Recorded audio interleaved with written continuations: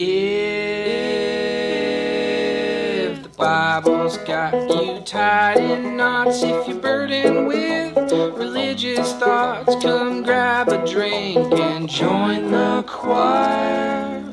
It's Heretic Happy Hour. Well, hello, friends, neighbors, and countrymen. Lend me your ears, because this is yet another incredible episode of the Heretic Happy Hour podcast. I am one of three hosts. My name is Keith Giles. I am the author of several books, including most recently, Jesus Unveiled, Forsaking Church as We Know It for Ecclesia as God Intended, and the forthcoming Jesus Undefeated, which is about the afterlife and hell and all that good stuff. And oh yeah, baby, it's going to be beautiful. And I'm also joined by my co-host Matthew and Jamal. Hey guys. Hi friends. My name is Jamal Javanji, and I just wanted to let you know that I am the likeness and image of the living God here on the earth, here in human flesh, as are all of you. The co-host, my other co-hosts are the same thing, and so are the listeners. And I'm also a life coach by profession in my day job. And I also am the author of the most recently released book through Choir called Living for a Living, which is really just about transitioning from living to make money for survival to living to provide, healing for the world through the accomplishment of our passions and desires, and how that can also lead to resources that enable us to do our work in the world. So that's me. I'm glad to be back on the Heretic Happy Hour with you guys. And I'm Matthew DiStefano. According to Jamal, I am the likeness and image of Christ. According to some of my reviewers, I am one with the devil. So I'm not sure where I stand. But I do know that I have a new book coming out in October 10th, called Devoted as Fuck. And so there we go, waiting for that. And I'm excited to release this book. I just got from Choir. I just got back the edits and the layout, and it's looking good. There's notes you can. It's like a real devotional. You could take notes and shit. So I'm looking forward to that. And I think you lovely listeners out there are going to want to get your hands on this one. So, but I'm biased, so whatever. Excited to be here again for another episode. That means you, Jamal. You're next. Oh, buddy. Am I next? Okay. Okay. Did you have another stroke? I don't. No, I was just looking at the notes here, and I see that we're in a new series. Is that right? Culture Wars. Oh, you know what? He's right. Sorry, guys. It's my fault. Old man Giles. I'm sorry. I was about to give Jamal a hard time here. No, it's me. Yeah. So, hey, everybody, we are in we're kicking off a brand new series with this podcast. We're going to be doing a series of podcasts on the Culture Wars. So that'll be topics that are related to pop culture, modern culture, just things that people are talking about. And that's what we're going to be kicking off here. Coming up, I have a lot of great episodes coming up in this series. Very, very cool. And I've mentioned this a few times before, but I'll do it again just for consistency. We do have a hotline.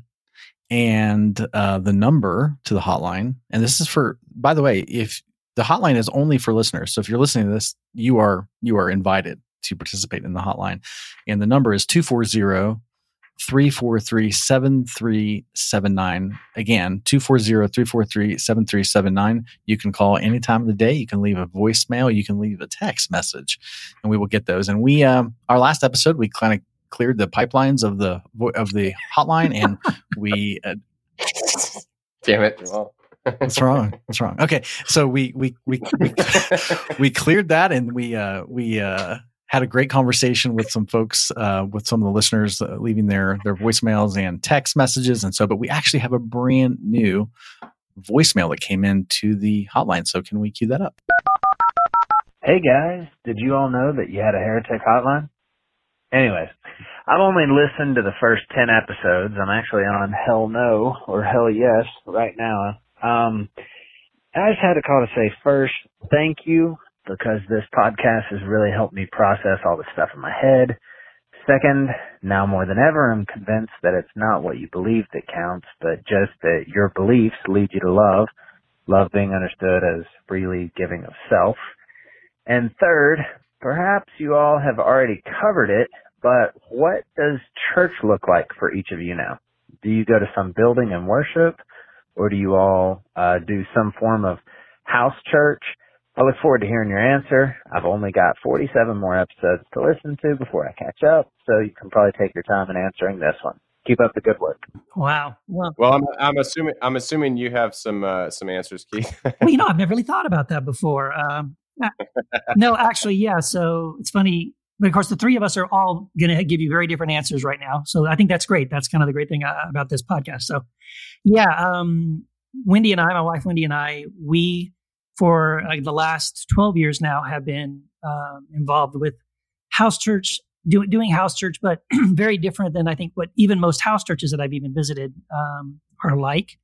So it's extremely there's I'm not the pastor. We don't have a human being who runs everything and tells us what to do. We literally just come together with other believers, sit in silence, recognize the presence of Jesus with us, and speak to him, pray to him, sing to him, relate to Jesus as he's with us, and just kind of share what we know of Christ with one another and bless one another and help one another in our own personal discipleship to him. And we might sing, and we certainly eat a lot and eat very well, lots of good food. And we kind of do that as often as we can. So that's kind of what church looks like for Wendy and I now. Yeah, I don't have a church. I don't care. I don't know. I hang out with my wife and my daughter and my friends, and that's about it. What about, don't you think the bonfire sessions, I'm going to give you a chance to plug something here. Yeah. Don't you think that? Yeah, no, I mean, well, thanks for bringing that up because, wherever two or more are gathered, and I know maybe I'm taking that out of context, but yeah, I hang out with my best friend, Mike Machuga, and we do a podcast now, and we sit around the bonfire and chat, and now we record it and then drink. Well, sometimes we drink maybe and partake in other, things. But no, I mean, if that's church, then fine. I don't need the label of church. I think there's so much baggage with that, and I think it's so I as far as officially I don't know. I'm really just kind of agnostic. And I don't really care if what you call it. I'm just hanging out with my friends. So that's just where I'm at. Yeah. If you want to call that church, that's cool. Yeah, it's a good question from the listener asking about our experience with church. I was obviously years ago, I was a pastor. So I was very much a part of the evangelical, the traditional evangelical church construct. So I was a pastor. I was also a part of churches before I was a pastor. And even after I stepped down as a pastor, I was a part of, traditional churches where there was clergy and laity and that whole, get involved in ministry and all that kind of thing. And then I kind of deconstructed from that and was influenced, from folks who were heavily into the house church, organic church world. So I really dove into that head first and got very involved in that and drank the Kool-Aid there. And I'll be completely honest, my wife and I just finished watching a series on I think it's a Netflix series called The Family. And I know that's about how the involvement of the religious right in politics. I know that's kind of the theme there, but I'll tell you what, it triggered me. That whole thing triggered me. Now, it had nothing to do with politics. That thing triggered me because it was my experience verbatim. I mean, even down to the language. Were you in the family? Well, I was quote unquote in the house church, organic church family. And that, I'm telling you, even the things that guy taught I heard that the same language, Jesus plus nothing.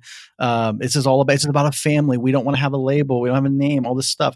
But the abuses I experienced, I witnessed it in other people. I personally experienced it. Cult 101. And it's like, dude, that was my experience. That's all there was some good in it. There were some beautiful things in it. But again, it was still that us and them, believers, non-believers dichotomy. And it was a select club and tribe. It was not a healthy experience for me. So I deconstructed out of that.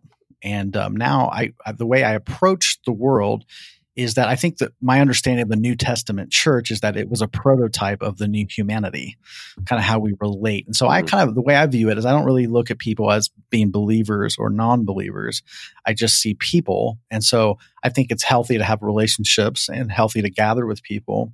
and that will happen, but I don't have a prescribed way that goes on, just kind of flow in that. So relationships, I value that. I don't really, so people, in the Christian world would say, oh, you don't belong. I was talking to my dad not too long ago. He's like, you don't really belong to any church. You're just kind of out there floating.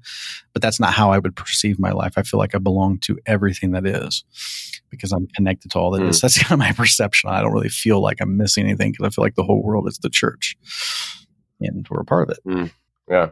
So just the takeaway from those answers is that we're all in a different place and it all means something a little bit different to all of us. And that's, maybe that's the point. I don't know. Yeah. I mean, I think in general, I mean, here, this is sort of typical. I think anybody who's deconstructed their faith is probably not going to continue to go to the First Baptist Church on the corner. I mean, some of them might, and I'm sure some people do, but if they do, their reasons for doing so are probably because they don't want to rock the boat. They don't want to piss off, or insult a family member, or something like that. Like they're only going sort of for appearances, but not because they really enjoy it or they're comfortable there. I mean, this is just based on the people I've talked to over the years. And, so yeah, I think definitely your idea of church is going to change as you go through this deconstruction process. So, and whatever you come up with, for a solution, I think is probably better than what you are currently in, unless it's something abusive, kind of like what Jamal is talking about. Like I would run as fast as you can from anything that's trying to control you or manipulate you or get you to do stuff based on fear and control and all that garbage.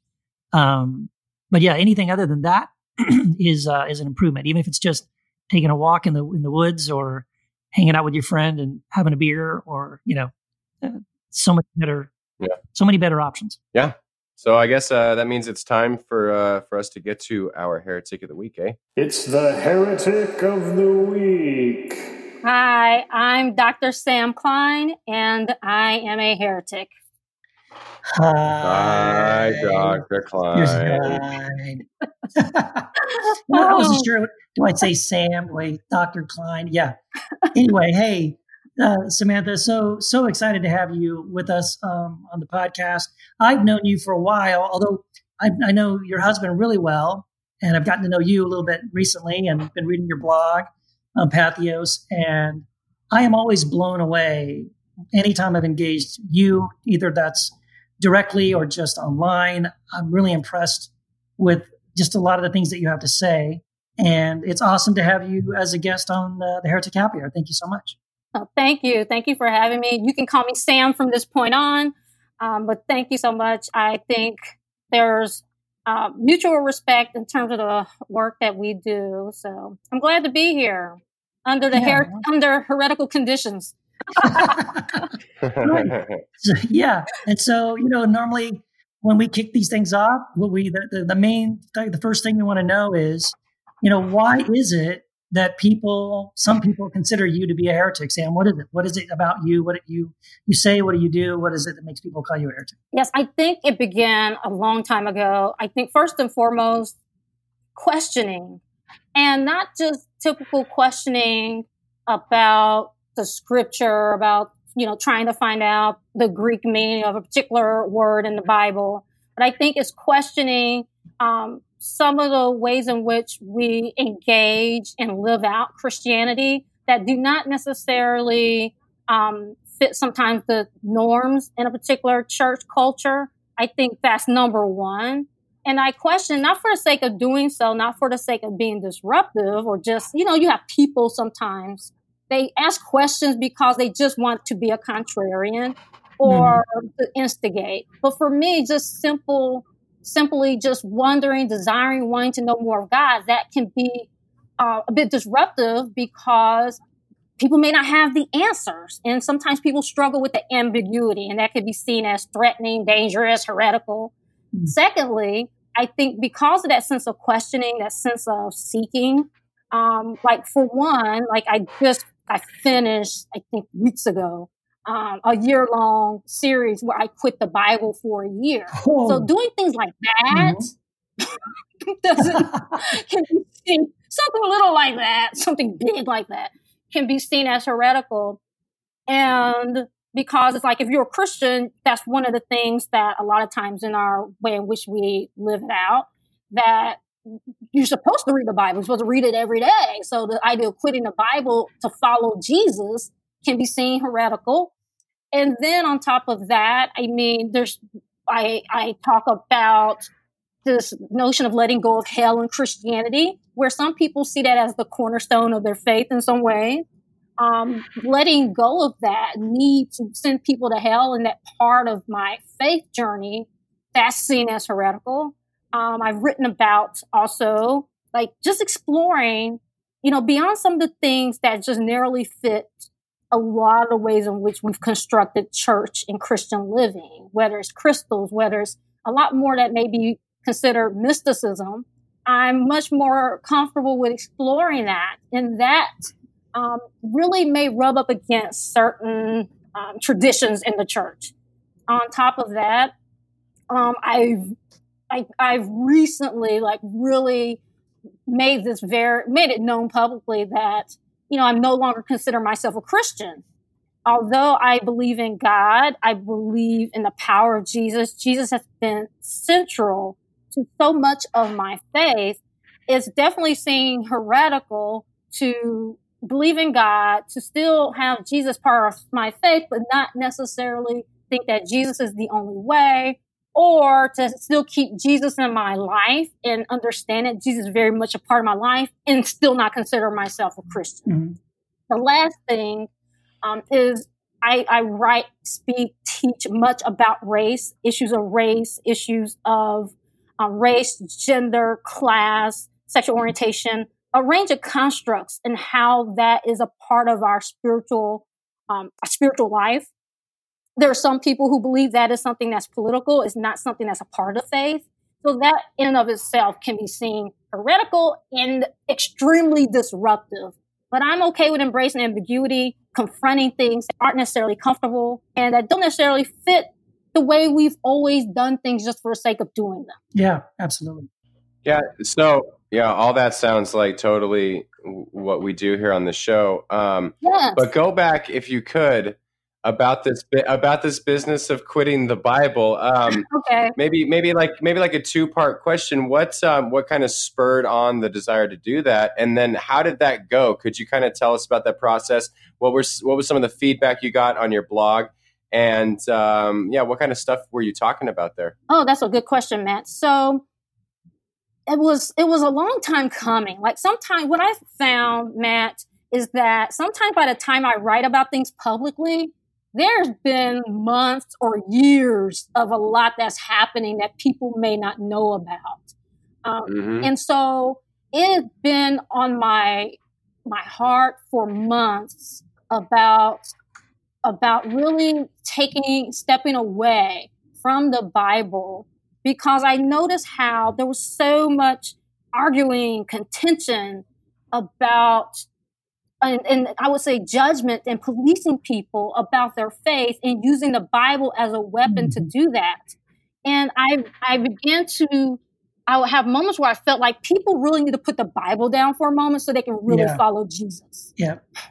And I got to a point where, there's so much that's happened in my life where I know that God, that Jesus was close to me and with me. And it was just beyond the pages of the Bible. And I got to a point where, and I was scared to do that, to step away for a moment to do that because of fear of what other Christian people who are close to me, the very close people to me, what they would think. But I realized if I'm going to, before I can tell someone else, like, hey, you need to put your Bible down, like, I need to do that myself first. So that's what that came. It's easy to stand in a pulpit and wag my finger and tell people what they need to do. But am I willing to do it myself? And so so that's what happened. I'm like, you know what? I can't tell someone else. I can, but it's not an integrity. We can tell people that. I'm like, you know what? What if I just do that? What if I just walk that myself?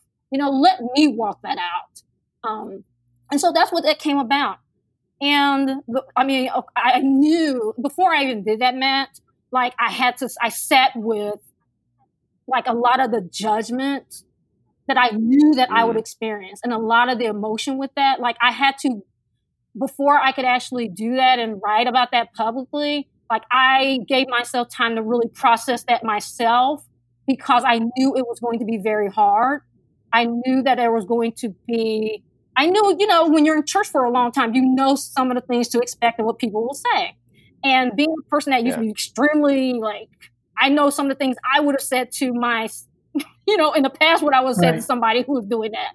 So I sat with facing my own judgment, the way I would have judged people in the past. And I really sat with that for some time and really wrestled with that and felt all of the weight of that, so that when I did that, and when I did receive the comments about people concerned about my soul, that I'm going to hell, that the devil's going to get me, though the reason why is because I'm, you know, the devil, you know, all those things, I was in a place to be able to handle that. It was still saddening, but at the same time, I saw a reflection. I wrote about that, and this goes to your question about some of the things I touched upon. It's like I really couldn't even, I mean, I could, but because I sat with some of that stuff and saw how so much of that was me, I was able to handle and hold that and experience all of that shame and judgment and all this stuff that people would, you know, maybe try to engage in response. I was able to handle that and continue on and not take that personal, because I already have, you know, set with all that stuff myself. I'm like, you can't send me to hell, because I spent so many years sending myself to hell. I spent so much time judging other people. I've done the same thing. So people were sharing things with me and they thought it was new. And I'm like, honey, I'm thinking in my head, like, honey, I would have said this 10 years ago to somebody. You're not telling me stuff that I haven't already said with people. So it was very helpful for me to see, like, wow, Sam, this is how you are. This is what you would do to people. And so actually walk that out, it helped to not be upset at people like, how dare you? It's like, how can I say how dare you when it's like, honey, that would have been you 5 years ago. So,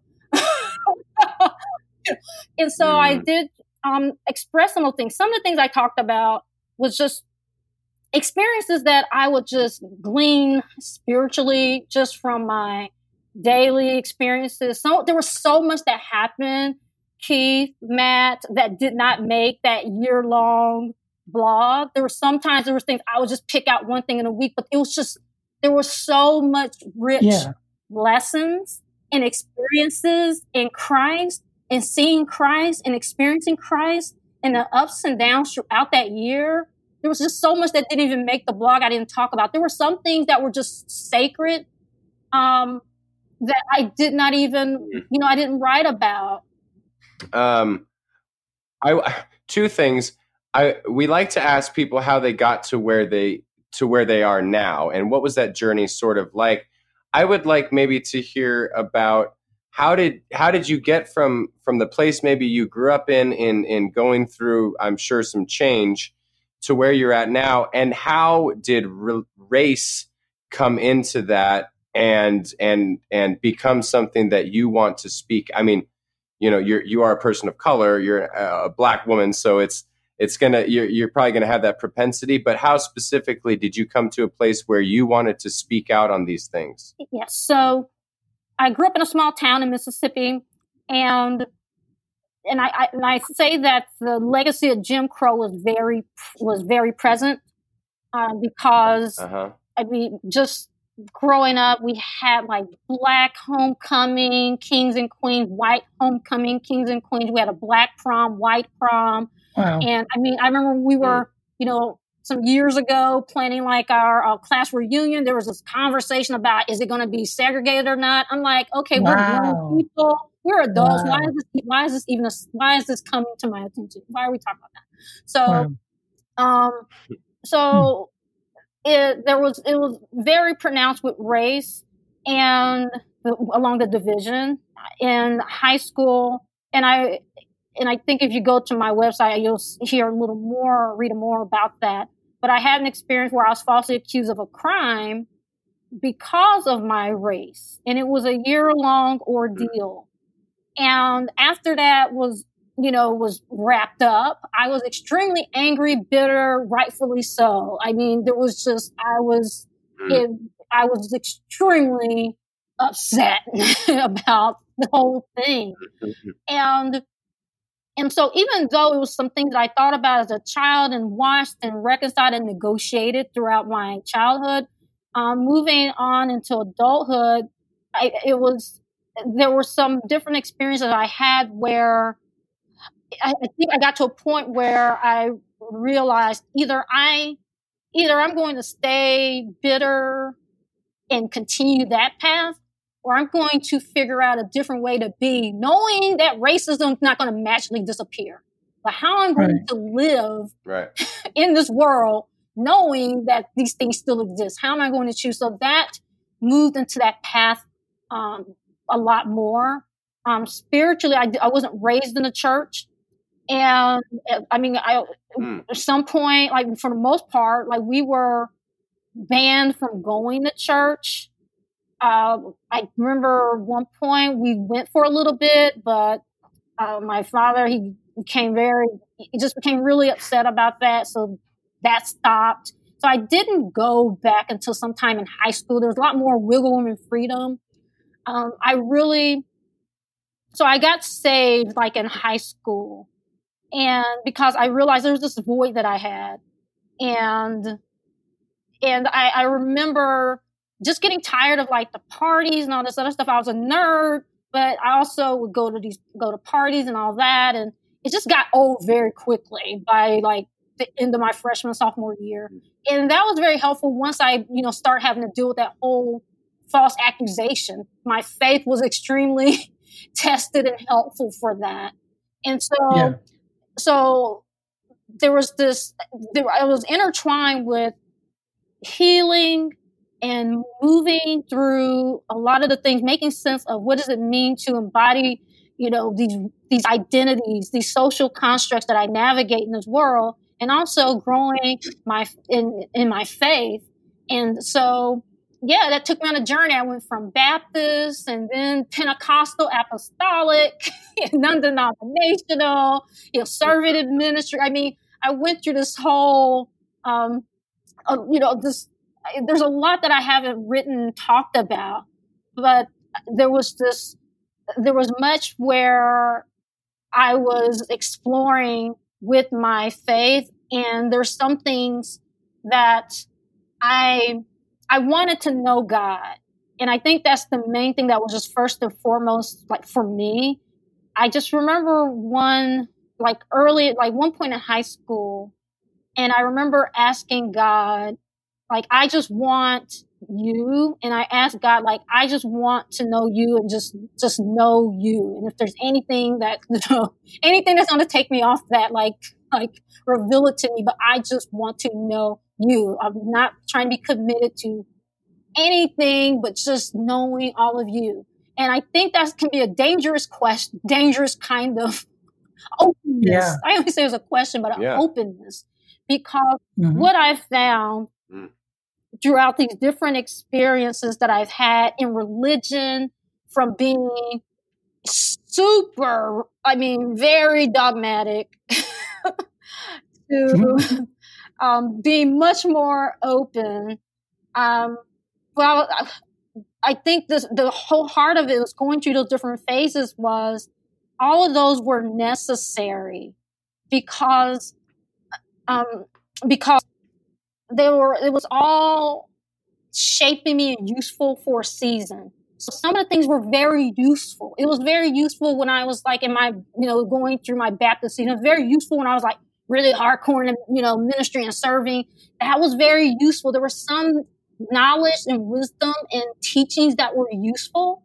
And what I found is when you're walking with God and you're really seeking God, you're just not going to stay stagnant, because my journey has been like, sometimes I want to be comfortable. I'm like, okay, I'm in a good place. I've made sense of things, but then the Spirit of God will just challenge that. There will be experiences and things that will just call for more. So I would say part of my experience has been, I will come to the end of what was useful for that season. And a lot of times people see that as I got it wrong. And for me, I don't see it that way. Yeah. Some things, it was like, this was useful for me for this time. Now I'm being invited to explore something else because, again, it goes to, I just want God. And so that's how I think things became from where it is, because let me tell you, Matt Keith, that years ago, like, if there was just no way you could tell me that I would say, oh, I'm not, like some of the things that I'm saying now, it's like, there's no way. Like, there's just no way. Right. So there's just, but when we're really seeking and we just want to know God, then that opens things up. But when you say, well, God, this is it stops at this religion, and you say, this is the answer, well, we close ourselves up. And he's like, well, this is what you want. This is as far as you're going to go, because that's what you only want to go. Right. And it can be very scary because sometimes we don't have the model. Yeah. We don't have like sometimes a framework for that. Yet at the same time, either we can just, for me, it's like either we stay in a place and let it crush your soul and be miserable. So please people, or we can continue, even though it can be very uncomfortable and unsettling, continue to just follow God and how God is leading. So for me, it's shown me that, religion is a means and an end. That's the way I feel. Like for some people, and it's helped me. I think this whole experience has helped me to have grace for like a lot of us in our walks. Because some people, they leave the church and they just go full on like anti people in church. And I don't have that.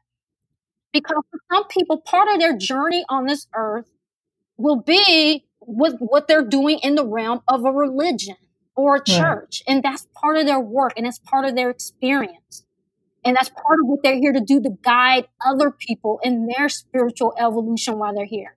And for some other people, it may not ever set foot in any religion, in any church, and have a wonderful divine experience in what they're here to learn while they're here during this time in their life.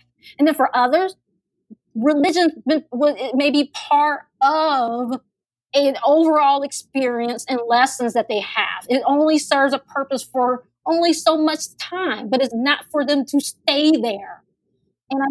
And so the more that, and again, like it goes back to the story of the gentleman that I engaged with, so many other people that I've engaged with over the years, is it opens up such a greater capacity and understanding for there's so much room for people in their walk and their journey.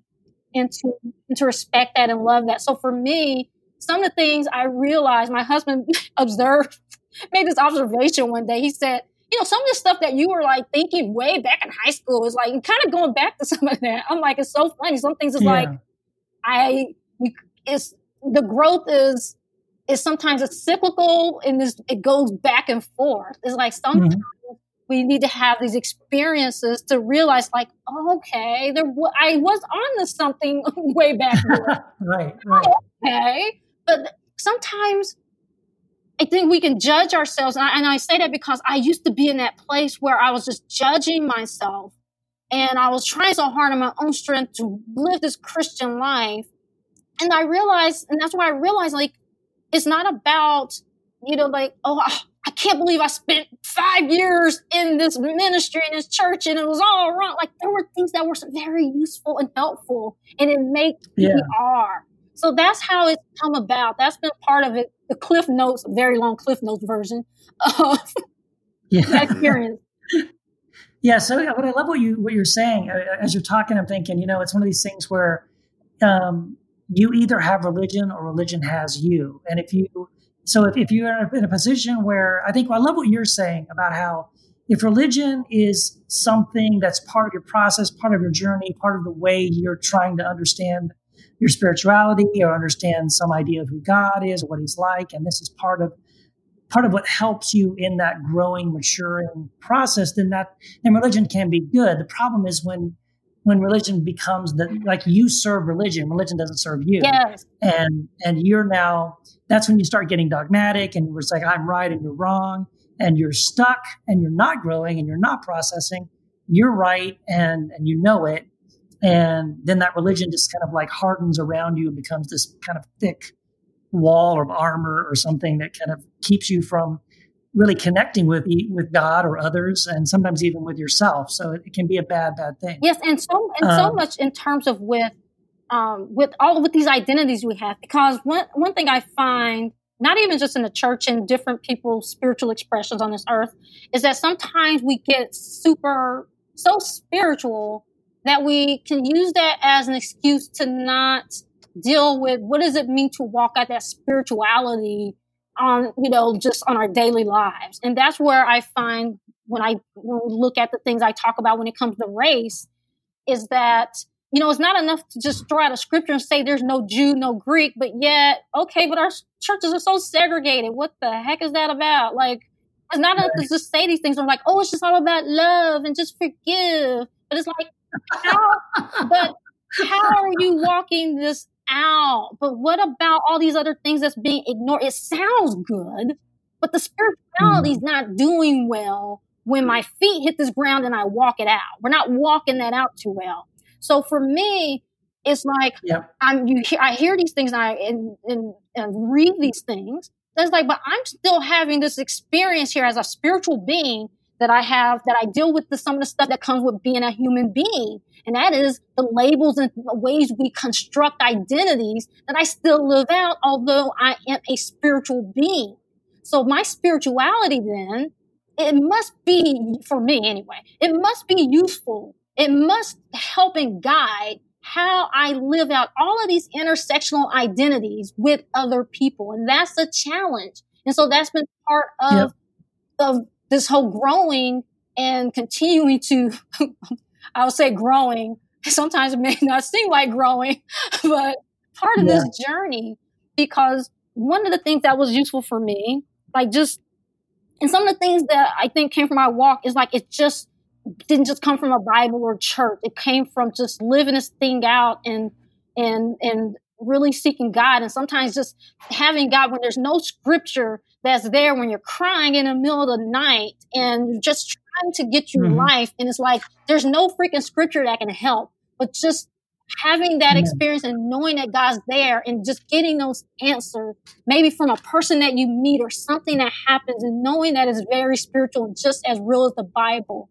That I had one of the questions is like, what is worth keeping and what is worth letting go? And that was for me when I think about my identity, even let's just look at race. And I began to find like there's some things like everybody in all of our just racial identities and the culture that we've created around that. Like we all got some things that's useful, but there's some things we may want to let go of. And so that for me has been, what I find has been useful is getting to a bigger vision and having a vision-driven life. And I think sometimes when we are stuck in our pain or we're in denial about dealing with things and we haven't really dealt with what does it mean to have all these identities and grow through them, we can just get stuck in really having conversations that's locked in our pain, but there's not a vision. No one's thought like, well, what do you want? What's the end goal of all that? And for me, I found that that's been very useful as a spiritual practice to keep me in integrity as to whatever I'm doing. What are my principles and what is the vision? Because we can get I can get caught up in like the emotions and all these things that happen. That's really part of being a human that I can get off track, because of that. But I'm like, but when I get to the core, my principles, my deep principles and the bigger vision, then that what guides me. And that, to me, it challenged me because, again, it starts with me before I can ask anyone else. Well, Sam, what are the things, I'm speaking in third person, Sam, what are the things that you may need to let go of that's not really serving a bigger vision? And I think part of our spirituality is like, how do you begin to heal through some of these things? Healing doesn't mean that suddenly we just ignore wrongs and injustices. But it helps us to be able to have a vision and be able to walk in integrity and be able to co-create with other people more effectively to move toward that vision and have much more compelling conversations for that. So my spirituality, it challenges me. I just recently shared like an article. I wrote a post, and it was challenging for me. It was like a study. And it was about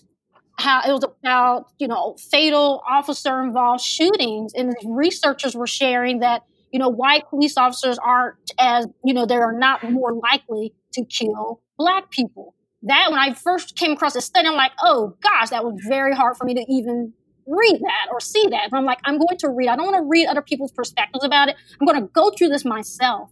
So part of my practice is to not just hear the things that I want to hear, to not read the things that I want to read, not to just have a yes woman echo chamber of knowledge that I consume.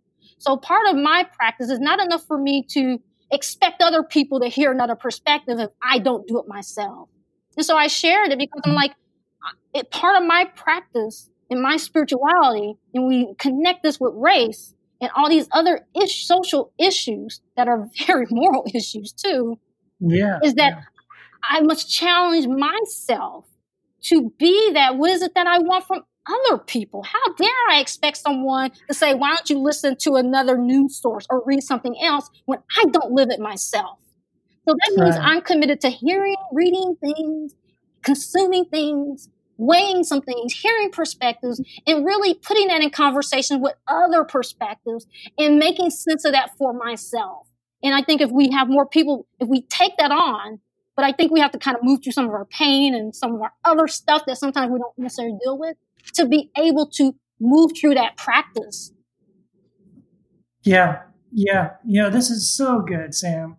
Thank you so much for. I mean, golly, I wish we could just talk because I have so many things I'd love to ask you about if we had another hour to go here. But well, I'll tell you what, if people want to continue to connect with you, to hear the amazing things you have to say and engage with you on these issues, how can they do that? Where can they find you? And let people know what are you working on right now? You're excited about, and what where can people connect with you online? You can find me at raceandgrace.com.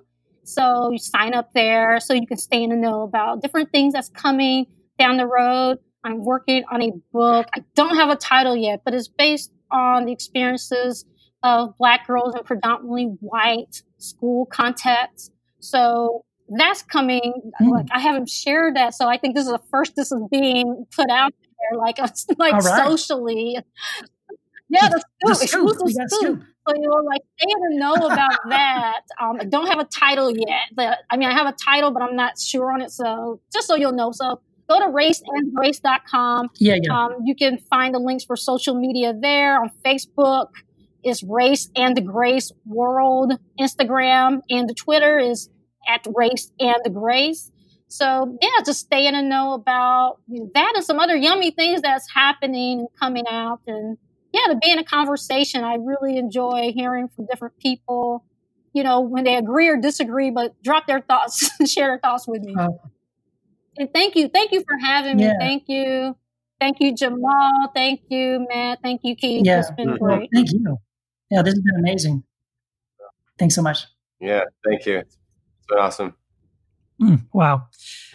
I gotta say, guys, I really love Samantha Kline. She is amazing. I think if she doesn't already, she needs to have a podcast of her own or something because she's pretty incredible. Well, I feel like that conversation could have gone on for hours and hours. Not in a bad way. Like she had so much great shit to say, and it was so beautiful. And guys, I just want to apologize for just kind of talking, like monopolizing the time on that interview. Yeah, I know. I apologize. Yeah, I know. It was pretty much the Jamal Givenchy show, wasn't it? Yeah, it really was. So sorry, guys, but it was great. It was a great interview. Yeah. Anyway, I was going to say, that kind of brings us, I think, to our topic for this podcast, kicking off the Culture War series. We want to start off with something light, something not too controversial. Just kind of ease our way into this whole culture wars thing. And maybe we thought we'd talk about something, that doesn't really cause a whole lot of division. Something like racism. Well,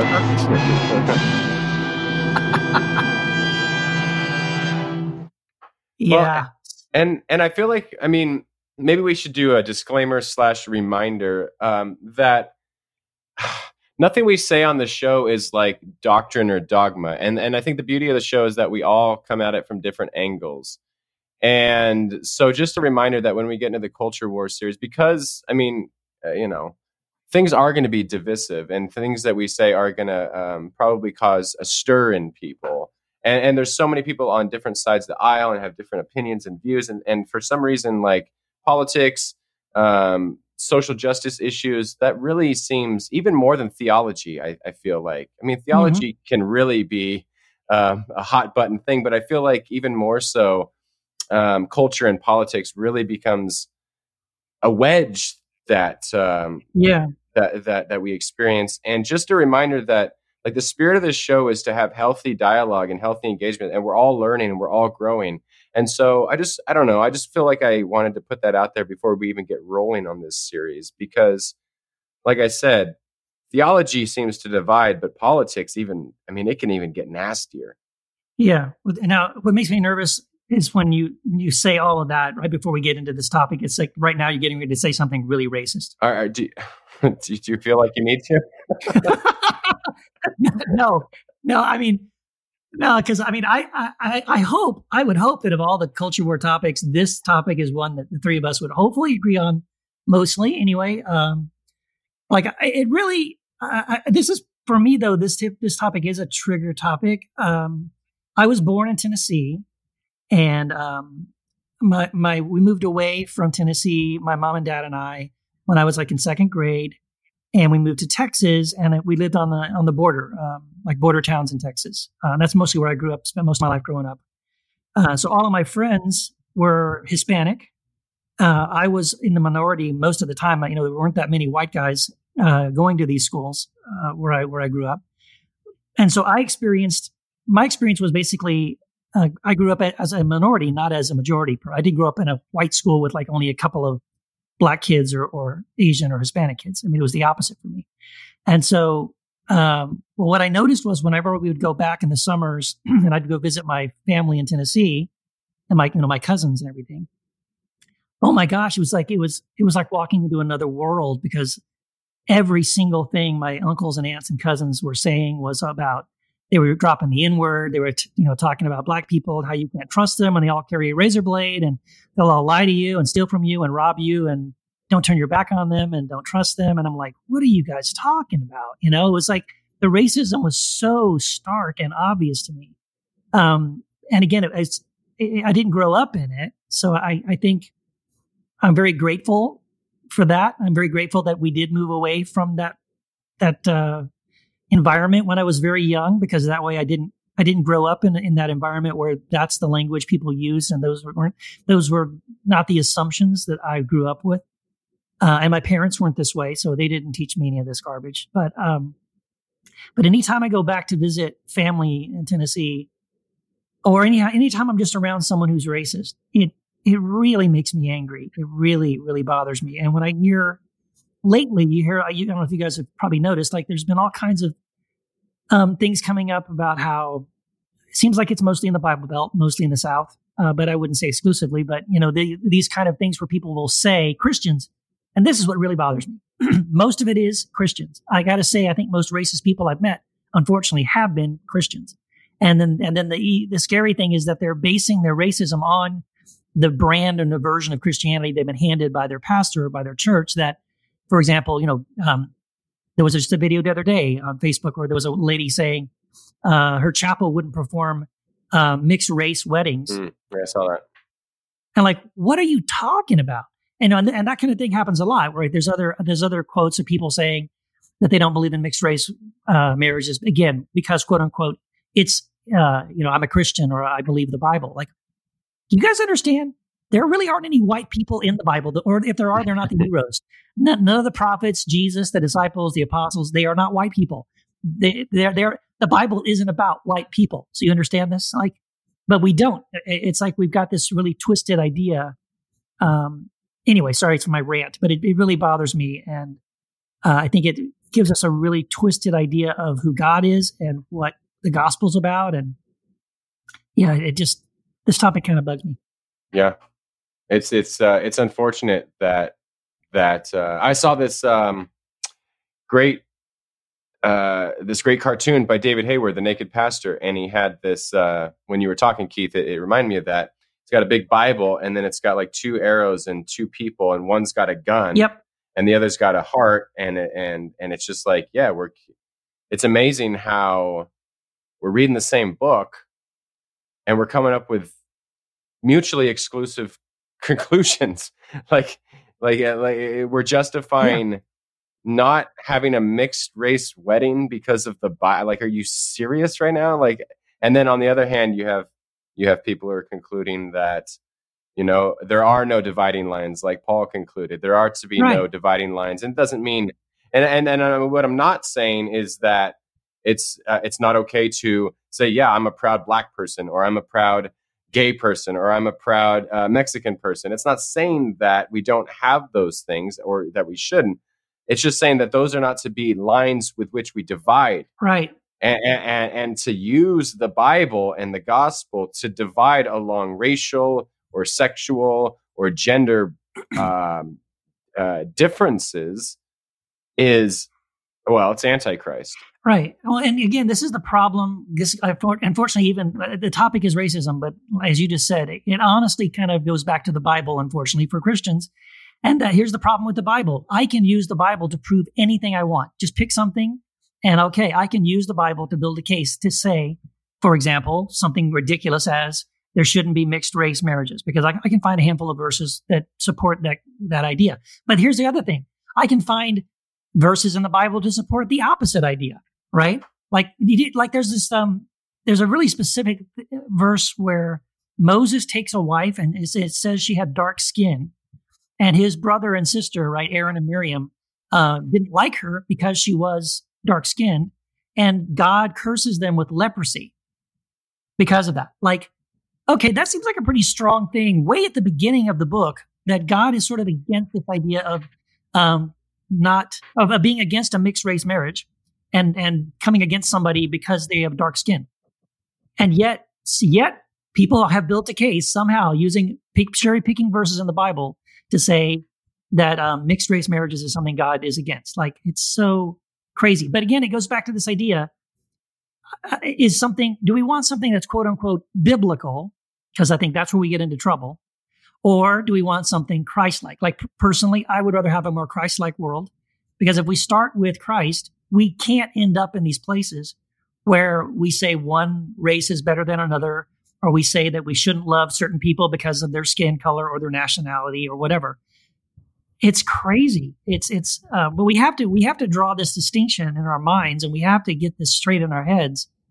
And I'm hoping that people who are listening to this podcast aren't struggling with this kind of a thing, that they're not going, yeah, I love the Heretic Happy Hour, but I just don't know about mixed race marriages, and I just don't know about Black people or Asians or whatever. Like, oh my gosh. But if you do, I really, really encourage you to prayerfully work through this issue, and understand that any biases we have against other races, against other ethnicities, this doesn't come from God. This doesn't come from Christ. This comes from our culture. It comes from most likely our parents. This is something we have been trained to behave this way and think this way. And these are things we need to unlearn pretty seriously. Yeah, I think when I think about racism, I mean, I look at it as another form of judgment. Just people who operate from a place of that whole tree of knowledge of good and evil, where there's constant judgment. This is right and this is wrong. It's another way to judge people. As being something, there's something wrong with them. I think for me, and again, it's natural in that sense, in that world where, if you're different, then that different is automatically assumed to be like not good, and I remember, I can't actually remember ever. I think I was aware. It's hard because it's like a fish growing up in water, it's like you kind of assume it's normal. For me, it was always normal to feel different, just because my dad, my mom is white, white American, and, has European, mostly English heritage. And then my dad was born and raised in East Africa, but his heritage is from India. So he's Indian, but was raised in an island called Zanzibar, which is part of Tanzania. That's his home. That's where he's from. And then he migrated his family. There was a revolution on the island. They migrated to Kenya and lived in Mombasa. And so and then of course he migrated to the United States. And so I have this culture, my mom comes from a southern, I wouldn't say southern, like South, deep South, but in Ohio, I grew up in Ohio. So she's from her part of that city was like outside the main cities. It was part of those little towns in southeastern Ohio. And that has a real kind of backwards kind of culture in the sense of that, there's a lot of racism. There was a lot of just backwards kind of thinking, what I would call backwards thinking, and my mom didn't embody that. She was, she had really kind of rejected some of that thinking, but her side of the family embodied that. So I didn't even feel, when I would go around my cousins, aunts and uncles, I always felt like they would always say Jamal, and like, of course my name isn't a typical American name. It's Jamal, and most white folks, you'll never meet white people named Jamal. I don't know any white people named Jamal. Of course, a lot of people wouldn't even consider me white, but I am half white. My mom, is white. So, but my name's Jamal. So immediately I feel like I'm different. I'm darker complected, dark hair and that kind of thing. So in my mom's side of the family, they're all light complected and that kind of thing. So I was always felt, and they would talk about my dad. My dad's name is, his first name is Abid, ABID, it's a different name. His middle name is Hussein. So, during the Gulf War, which when I was growing up, that was kind of the big thing. Saddam Hussein was the big call. It sounds like your dad's name, Hussein. I always get that, we had, when I was a younger kid, in our neighborhood that we grew up in, there was, it was kind of what I would call, I would call a redneck neighborhood. And, we had our house spray painted the N-word on the side of our house. Of course, we're not black, we're not African American, but to some folks that view anything different, that's kind of, you're going to get, that label put on you. So we had the N-word spray painted on the side of our house. People threatened to burn our house down in this neighborhood. So we ended up moving. So that was reality for me. I mean, that was very much, I felt that, and so it was just and then, even more recently, like I ended up moving to the South a number of years ago from Ohio, and I was getting pulled over every other week, getting tickets. So in the North, I didn't get pulled over. When I moved south to Tennessee, I was getting pulled over all the time. So I got it. I would hear comments, people, police officers asking me, "Hey, so where are you from? Where are you headed to? Where are you going?" And that was typical. And I just was like, yeah. And then even just more recently, I moved to Southern California, and when my wife and I, we were looking to move to the mountain area and look for homes up here in the mountain to live in. And when we would inquire, anytime there was a listing, and this is just reality, I would actually call to inquire about a home, and I never got calls back. I almost never got calls back ever. And I'm like, wow, no one returns my call. Of course, I put my name in, Jamal, never get a call. But as soon as my wife would put her name and information in, she'd get a call back in 5 minutes. And so, you don't have to be like, it's like, okay, so even, and this is 2019, of course, when this was like a little over a year ago when we were looking for a place here in the mountains, but, that's a reality. It's just, if it's the unknown, somebody named Jamal applying, putting a name on an application, or inquiring about a home or whatever. It's just, we don't have to call that person back. And I don't even think people are conscious of it, but it's a reality.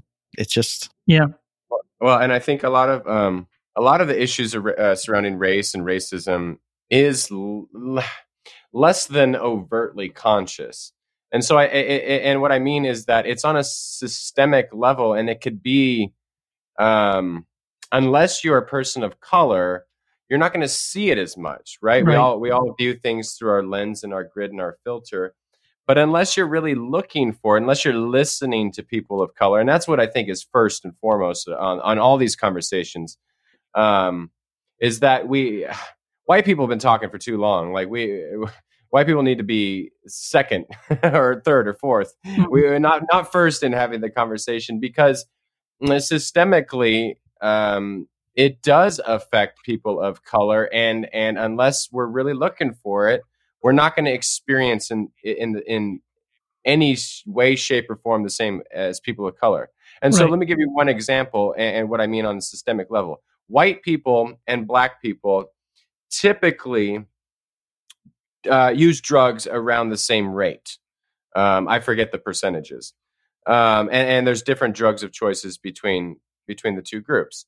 However, for nonviolent drug offenses, black people are locked up way more often than white people, yet they're doing drugs at the same rate. And so that, I think, shows that there is a systemic bias against black people, Yes. especially in that area.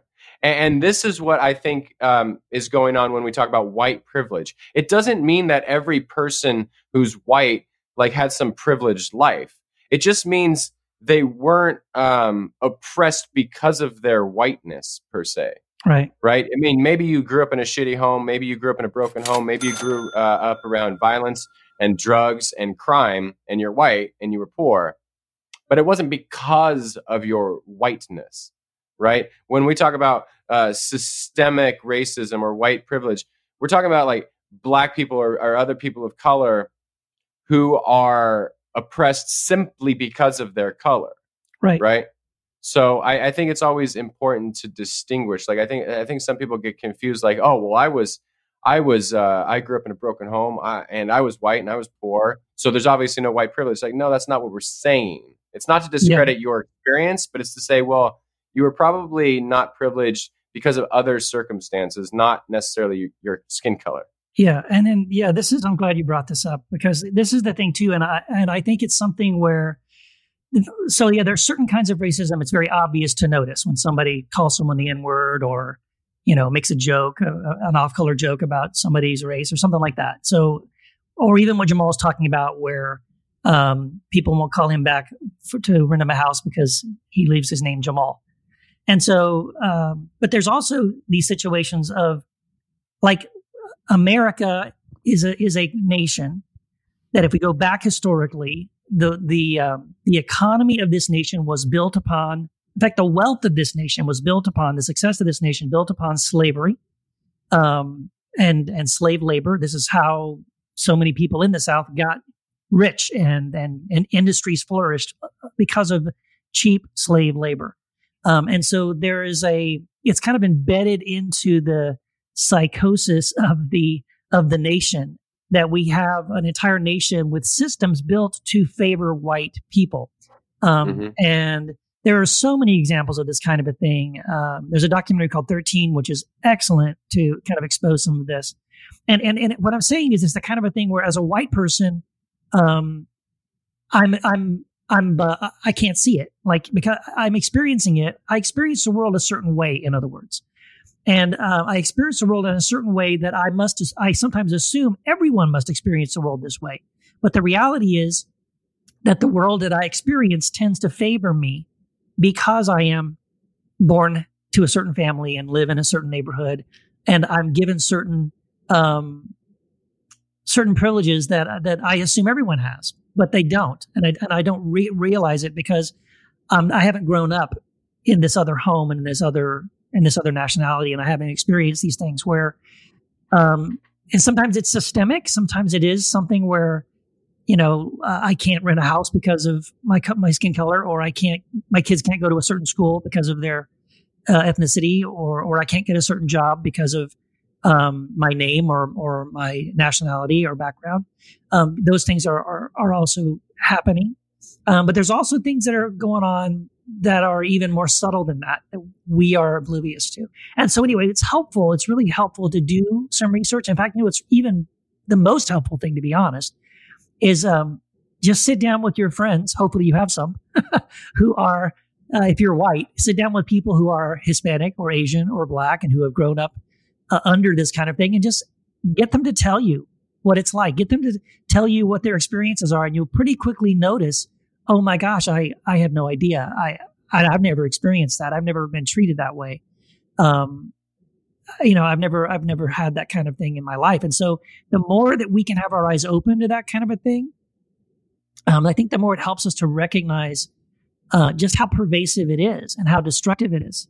And then maybe find ways that we can help to change that, to help people who aren't white, who aren't privileged, to kind of get over that and get around that? Yeah, one of the things that I think needs to be talked about, because I hear this a lot and I get it. I totally get it. But there's a conversation out there a lot about specifically so nobody, because if you're born white, it's not your fault. It's not your fault that you're born white. It doesn't make you a racist or, anything like that. And so a lot of times I've heard lots of folks who've come, from a white background that would say, I'm tired of the racism conversation. I am not a racist. I don't do anything that's racist. I'm tired of white people being, talk about white privilege and all this kind of thing. And, there's a sense of gosh, I'm not a part of that. So why do I get lumped into this, or why do I have to?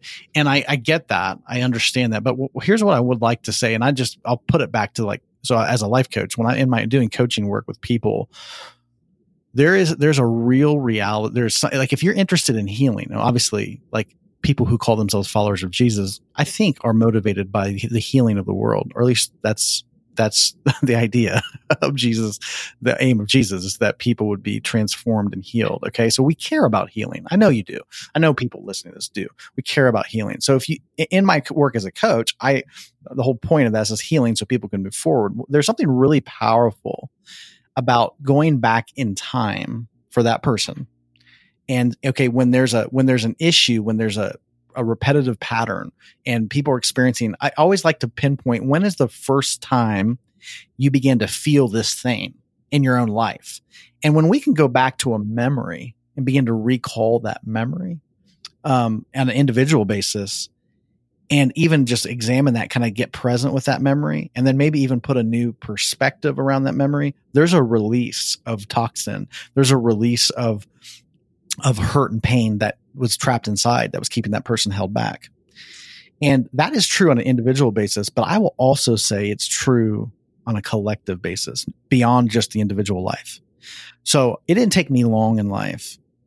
I was a corrections officer for 4.5, almost 5 years as a young adult. I worked in a prison, and it was way lopsided racially. And, people, and so African American people have a much higher rate of incarceration. It does not take a rocket scientist to look and to say, economically, socially, there is some pain, really deep pain in minority communities and in this country. And it's, even though all over the world you can find that same thing, it's different. The black and white thing is very unique to the United States. I was in France not too long ago, and I attended a wedding with white family and a black family, and literally it gets very common. No, people don't even blink. They have their own issues of racism in Europe as well. I'm not saying they don't, but in this issue with black and white, I talked to a black French lady who had come to the United States to study, and she was like, I didn't even realize I was black until I came to the United States. She's like, it was like, I'm human first, and yeah, maybe black, but it wasn't like such a big deal. And here it's like, wow, you really feel it, and it feels separate and ostracized, and that kind of thing. There's a real issue in this country. And I think where white people can participate in the healing of our culture is by helping to get conscious. And again, we do this as an individual. We read history books. We know that the Africans were kidnapped and taken from their continent and brought over here. We get that from history, but there's not really been an owning of it on a collective basis where we sit back and we say, hey, this happened and it was really wrong. And the suffering that there's still, and we know this from even DNA. In DNA, I don't know if you know this, there's this thing called telomeres, which Holocaust, people who were affected by the Holocaust just 60, 70 years ago, that telomeres were altered in their DNA and shows up in their grandchildren. Now it's still there. So there is trauma, collective trauma in physical DNA. We've seen this in the work that's done in genetics, but it's also spiritual, emotional trauma that doesn't go away overnight. And just so when white people say, hey, I didn't live back then. Right. I heard Mitch McConnell, the Republican speaker or the majority leader in the Senate say, hey, we weren't born back then. We don't really answer to that. That is a fundamental misunderstanding of how life works. So it's really important to acknowledge that. And I think that's where in our political conversation, there is talk of saying, hey, reparations or whatever, there's a candidate that I support, Marianne Williamson, who says she's actually, and this is not to be overt political, but there's a place for it to say, okay, guys, we have never as a collective society owned this and have even acknowledged from an apology standpoint, from a financial standpoint, whatever, like, hey, there's a whole community of people that have been deeply affected and we are sorry for it. It's not, people say, I didn't have anything to do with it. You're speaking as an individual, but you can't neglect it collective. Yep. Yeah. I'm glad you mentioned up the intergenerational trauma, because that's so true. And it does bug me that people are like, oh, I didn't live 200, 300 years ago. It's like, well, hold on. We had new slavery called Jim Crow. We had our grandparents' generation, and I'm in my 30s, so my grandparents' generation, their interracial marriage was illegal. Not that long ago. So don't give me this bullshit that it's somehow 200, 300 years ago, because it gets passed on and passed on and passed on. And it might look more subtle than having people pick cotton for you. It might look more subtle than that. Right. I mean, like, sure, I can concede that. But, when you're locked up for a nonviolent drug offense, let's say, you get stripped of your rights and your constitutional rights. And so this is still going on. Like, so this isn't 200, 300 years ago only. It gets passed on, it gets imbued with the thread of the culture. And you're right, Jamal, we need to own up to that. And in World War II, like prior to World War II, right around that time when it was happening, there was after Pearl Harbor, obviously, there was such distrust of Japanese Americans in the United States that we rounded that I'm going to say we as a collective society rounded Japanese folks up of Japanese descent and put them in literal concentration camps. Like this is stuff that Hitler was doing in the ghettos. I mean, obviously we didn't kill them and gas them, but I tell you what, that the starting points of that began to happen, where we're and most Americans aren't even aware of that. We actually rounded up Japanese Americans and put them in prison camps.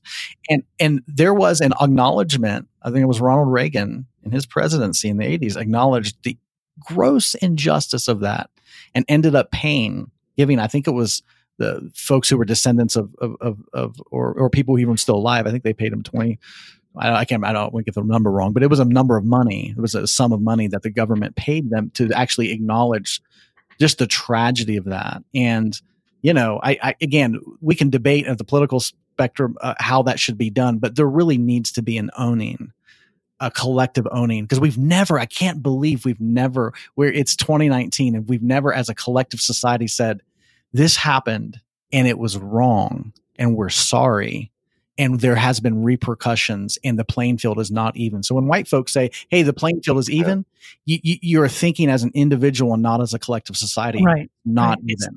And it's not here. This is the thing. It's when we're talking about this sort of systemic racism, is that if you're white, you assume, oh, well, we don't have slavery anymore. And why don't you guys still live in the past? Yeah, we have to wake up. We have to recognize that this is still going on. And here's the thing. We either make an effort to educate ourselves about it and to do something about it and to bring some healing and hope and change this, or we're just by our ignorance and by our silence, we're sort of enabling kind of thing to continue. We have to be willing to even own up to our own part in this, right? And maybe the part that we're contributing to it isn't, we're not flipping people off and calling them the N-word or whatever, but we are silently going along with a system that favors us and keeps other people down and doesn't allow them. And again, but this is again the frustrating thing, because I've said this so many times, I've written blogs about this and I've had conversations with people about this, and it's always a white person that comes back to me and always pushes back and always says, "But Keith, is this really true? And do people really talk this way? And do people really act this way?" And they're the ones denying that it's happening. It's funny because I've never had anyone black or brown or somebody who's from a minority come back to me, I don't believe in this. I'm going to a little bit about the label of racist is used to derail conversations. Yes. Yes. Can I jump in? I definitely want to address that, because I think the labeling, using the word racist as an accusation is really not helpful. You know what I mean? Like it's just, it doesn't really help to say, "Oh, you're racist" or somebody's racist. It's just a word that gets thrown around a lot. I think I think the conversation needs to be, okay, are you aware of there are systems in the world that are racist, have a racist kind of,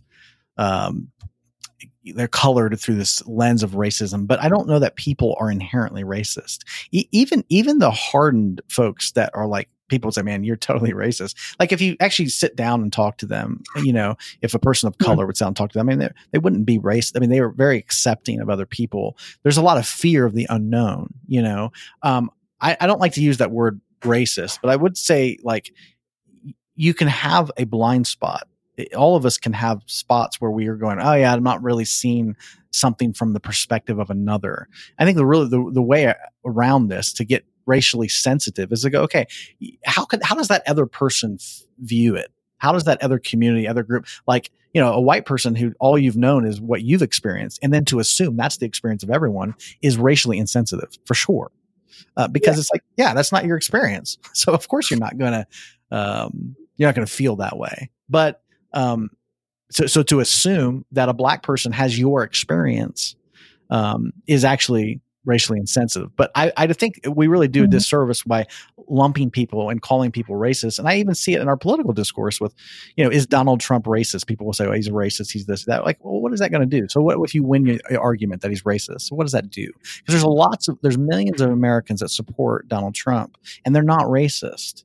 So are people racially insensitive? Is the president racially insensitive?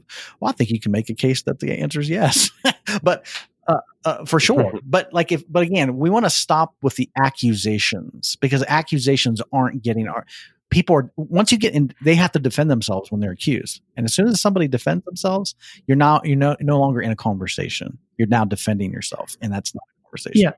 Well, and what I was thinking of was because I've been accused of this myself, so I'm just going to lay it out there.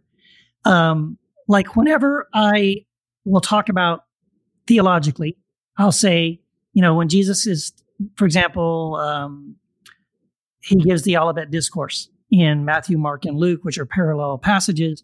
What is he talking about? Because some Christians want to say that, well, he's talking about the end of the world and the second coming and blah, blah, blah, but he's not. So I will go through it step by step and explain and know what Jesus is talking about is he's the final prophet to the Jewish people. He's warning them that if they don't repent of their ways and if they continue to seek revolution against the Romans, they're going to be destroyed and the temple is going to be thrown down and they're all going to be wiped out and it's going to be the end of the Jewish age. And by the way, that is exactly what did happen, right? And so all I'm doing is explaining that, right? I'm just explaining that theological, historical point. When Jesus says this, here's what he's talking about. And here's how it was fulfilled in AD 70. This is exactly how it happened. And that's what it's about. It's not about the end of the world or the second coming or whatever. And then people will come back to me and say, Keith, now you're anti-Semitic. And I'm like, what are you talking about? Like, no. Because I think what they're assuming is, oh, well, you're saying that this is what they've come back to me and said. Either what I'm saying can be used by someone who is anti-Semitic to then say, therefore, Jews are bad or evil or worthy of being oppressed or whatever. Like, well, I guess maybe an anti-Semitic person could do that, but I'm not advocating that they do that, and I'm not drawing that conclusion. Should that mean that I just don't say this at all because someone could? You know what I mean? It sort of boxes me into this thing of like, well, now I guess now I can't ever answer this question again this way, because if I do, somehow I'm giving ammunition to somebody who doesn't like Jewish people. So that's the kind of thing where I've experienced it, where like, well, you kind of put me in a box where now like, I can't answer that question now. I'm not allowed to talk about this, which is kind of silly. Yeah, I think we can take just about anything and use it for ammunition. I mean, just look at the Bible again. I mean, we could come out one end and be the most loving, caring person who wants to tear down all dividing lines, or we can be the most bigoted, hateful Westboro Baptist Church member yelling at gay people and picketing weddings. I mean, it becomes a little tenuous when we take that approach. Like, well, you could use anything for Of fuel if you're looking Right. for it. You know? Yeah, and now at the same time, I will admit, so when someone brought this up to me, it makes me more sensitive. So now when I do answer that question, I kind of go out of my way to say a disclaimer, right? Hey, by the way, everybody, Jesus was Jewish. All the disciples and the apostles were Jewish. God loves people who are Jewish. He doesn't hate people, and we shouldn't either because of their ethnicity, whether they're Jewish or Asian or, Hispanic or Black or whatever. Like, this is not a racist, racially motivated idea here. This, and so like I kind of have to spend time, but I'm willing to do that because I don't want anybody to take this and turn it into sort of a bludgeon against people or to use it as an excuse. So yeah, I'm thankful. Okay, I'm aware of that, and so I want to avoid that. But right. And plus, as you've mentioned, Keith, I mean, we all have blind spots, and I'm not saying that's necessarily one of your blind spots, but to keep in mind that we always have them, and that the things we say could be used and could be picked up, and we might not even intend something, but we are being subtly racist or bigoted or ignorant, because we do. I think it gives us a lot of, I think, freedom to understand that we have blind spots, so that we're always working internally on what those might be, and listening to other people be like, "Oh, I didn't even think of it like that, but thank you for bringing that up to me because I wasn't even aware." Yeah. Hey, the whole time we've been talking, I'm sorry, I was trying to find something that my friend Valerie McGowan said. She's African American, and I love her so much, man. She has been a gift to me, and she's made some amazing observations on some of the threads that I've shared on Facebook and on my blog and stuff. And I found this one response that she gave to somebody I wanted to share if I could. So short.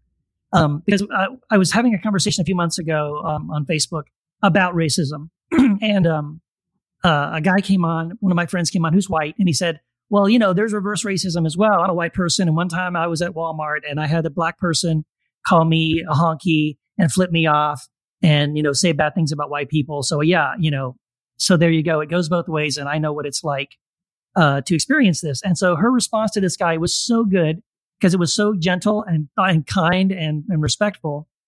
And she said, hey, I'm really sorry that happened to you. And yeah, it does suck, doesn't it? I know what that feels like too. So yeah, I know that doesn't feel good. But then she said, but here's what I want you to ask yourself, so you're saying that experience you had one time when that one person called you a bad name because of your race and because you were white. Yes, it was bad, but just consider this. Have you ever experienced a situation? I'm quoting her now. Have you ever experienced a situation where there were laws stating that you as a white person were scientifically and mentally inferior? Were you by law, because you were white, forbidden to vote, obtain an education, travel to certain towns after dark, known as sundown towns, live in certain southern states as a free person, or live in the neighborhood of your choice that was affordable to you? Were you ever thought to be a thief because of your skin color? Were you as a teenager threatened with lynching because a black woman claimed you made advances toward her? Do police automatically assume you're a gangbanger because you're a white kid driving a nice car? Have you ever been barred from eating at any restaurants because of your skin color? Do hospitals refuse to treat you because you're white? Did you ever grow up seeing anyone that looks like you, never seeing anyone that looks like you represented in popular media, on television shows and things like that? She goes, these are all examples of actual systemic racism. It's systemic and universal, not about personal hurt feelings. And I love that response because, again, it's something that I don't think about, right? As a white person, I don't ever put myself in those shoes. Why? Because I've never experienced any of those things. My family members, my grandmother, my grandfather never experienced any of those things. So I don't have that sort of cloud hanging over me, or I don't swim in those waters.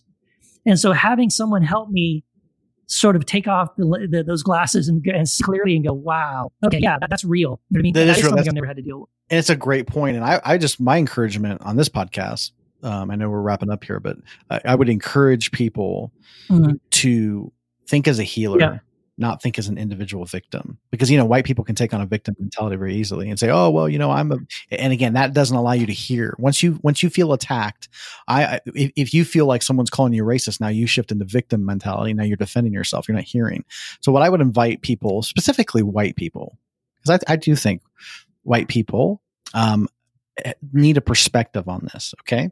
I just do. I just really feel like there's a perspective shift that needs to happen amongst folks who are white. And again, it's not a problem that you're white. Not at all. Half my family is white. I get it. But I think to shift into mode of healer. And as a healer, what you want to do, and this is what I do, again, like I mentioned in coaching, you want to go back in time with somebody and sit with them in their point of trauma. And this is what therapists do, but if there's a point to it, you sit with them in that to help release it. And so we want to think not as individuals, but as collective. What if we as a collective people can just participate, go back in time, realize the trauma of being literally kidnapped away from your way of life, to put it on these ships, taken, stripped of your identity, of your name, of your record, and then systematically kept as cattle for 400 years. And then all of a sudden someone says, it's over. And there's a stroke, there's a war that's fought. Then there's a stroke of the pen that releases you. And yet nothing changes on the ground. And this goes on another 100 years till like 60 years ago. And then there's outcry. Let's sit with the trauma of that. And then, for generations of people to feel completely insignificant and of no value. Like, let's just sit with that collectively in history and just witness it as a white person, just witness what that's like and the horror of it. And feel it in your body. Just feel it. You don't have to become like this perpetrator and that you did it. And I'm not saying taking on any kind of, accusation for yourself. I'm not saying that. I'm just saying get present with it and feel it, because it's real trauma. And it's still even in the physical DNA of the descendants. It's here, and the effects are real. Spiritually, physically, emotionally, it's still here. And how we heal it is by getting present with it and releasing it. And that's what's needed. Really, I think white people have a privilege and have an ability to help heal folks of color in this country, because we have the ability to acknowledge that as a collective, not as an individual, as a collective. We can do it. A lot of this has been so good, guys. I wish we can keep the conversation going, but we got to wrap it up. So thanks for having this conversation. I think this is a good way to kick off the quote unquote culture. What do we call it? The Culture Wars series. But we'll carry the conversation on, on our Facebook group and all that, which Keith, you could tell the folks about. But I just want to let people know about two quick things. We do have a website, heretichappyhour.com, and we do have a Patreon site. So if you love the show, you want to see it continue, you want to help us continue to bring shows like this one and give you a bunch of bonus stuff, which we'll record. And we have bonus interviews with Sam Kline. We have bonus interviews with all of our guests, or most of our guests. It's patreon.com/heretichappyhour. And we got a lot of cool shit over there. So thanks. Yeah. And by the way, if you are one of our Patreon supporters, thank you very much. You are eligible to join our private Facebook group called the Heretic Happy Hour Facebook group. And we continue to have conversations over there about these podcast episodes. And we also have a second group. Yes, we have not one, but two Facebook groups. There's also one called the Heresy After Hours group. And that's one that's more wide open to discuss issues of deconstruction. And we've also invited other podcast hosts and listeners to join us there as well. So it's a nice big group to discuss topics like that. So we invite you to join us there as well. And I want to talk to you guys real quick about something called Square One. So this is a 90-day transformational coaching program that I'm doing. This is to help people who want to move from deconstruction to reconstruction. And so, when you question your faith, you lose family and friends and fellowship. It's not just the theological side of it. It's also, there's a strong sort of emotional side of it as well that you have to deal with, that honestly, that I found nothing really addresses all of these things. So that's what we're going to be doing starting September the 30th. I only have 10 seats available. We're doing 12 total, but 2 were filled. So we have 10 seats available at the moment. And if that sounds like something that you'd be interested in, I would invite you to join me at Square One. You can learn more at bk2sq1.com. That stands for Back to Square One. bk2sq1.com. Yes, and I want to mention a program I'm kicking off here in the month of October. It's called the Awakening Workshop. And, as a life coach, I've worked with individuals, but what I'm doing now is I'm really transitioning into working with groups, small groups of people. But I've discovered that they're in the area of personal awakening. So like people, I really believe that life is meant to be lived when you're just fully awake and conscious. And in the process, sometimes we get stuck and we keep hitting our wall. We feel like there's things where we're hitting our head against the wall and we're not moving forward in life.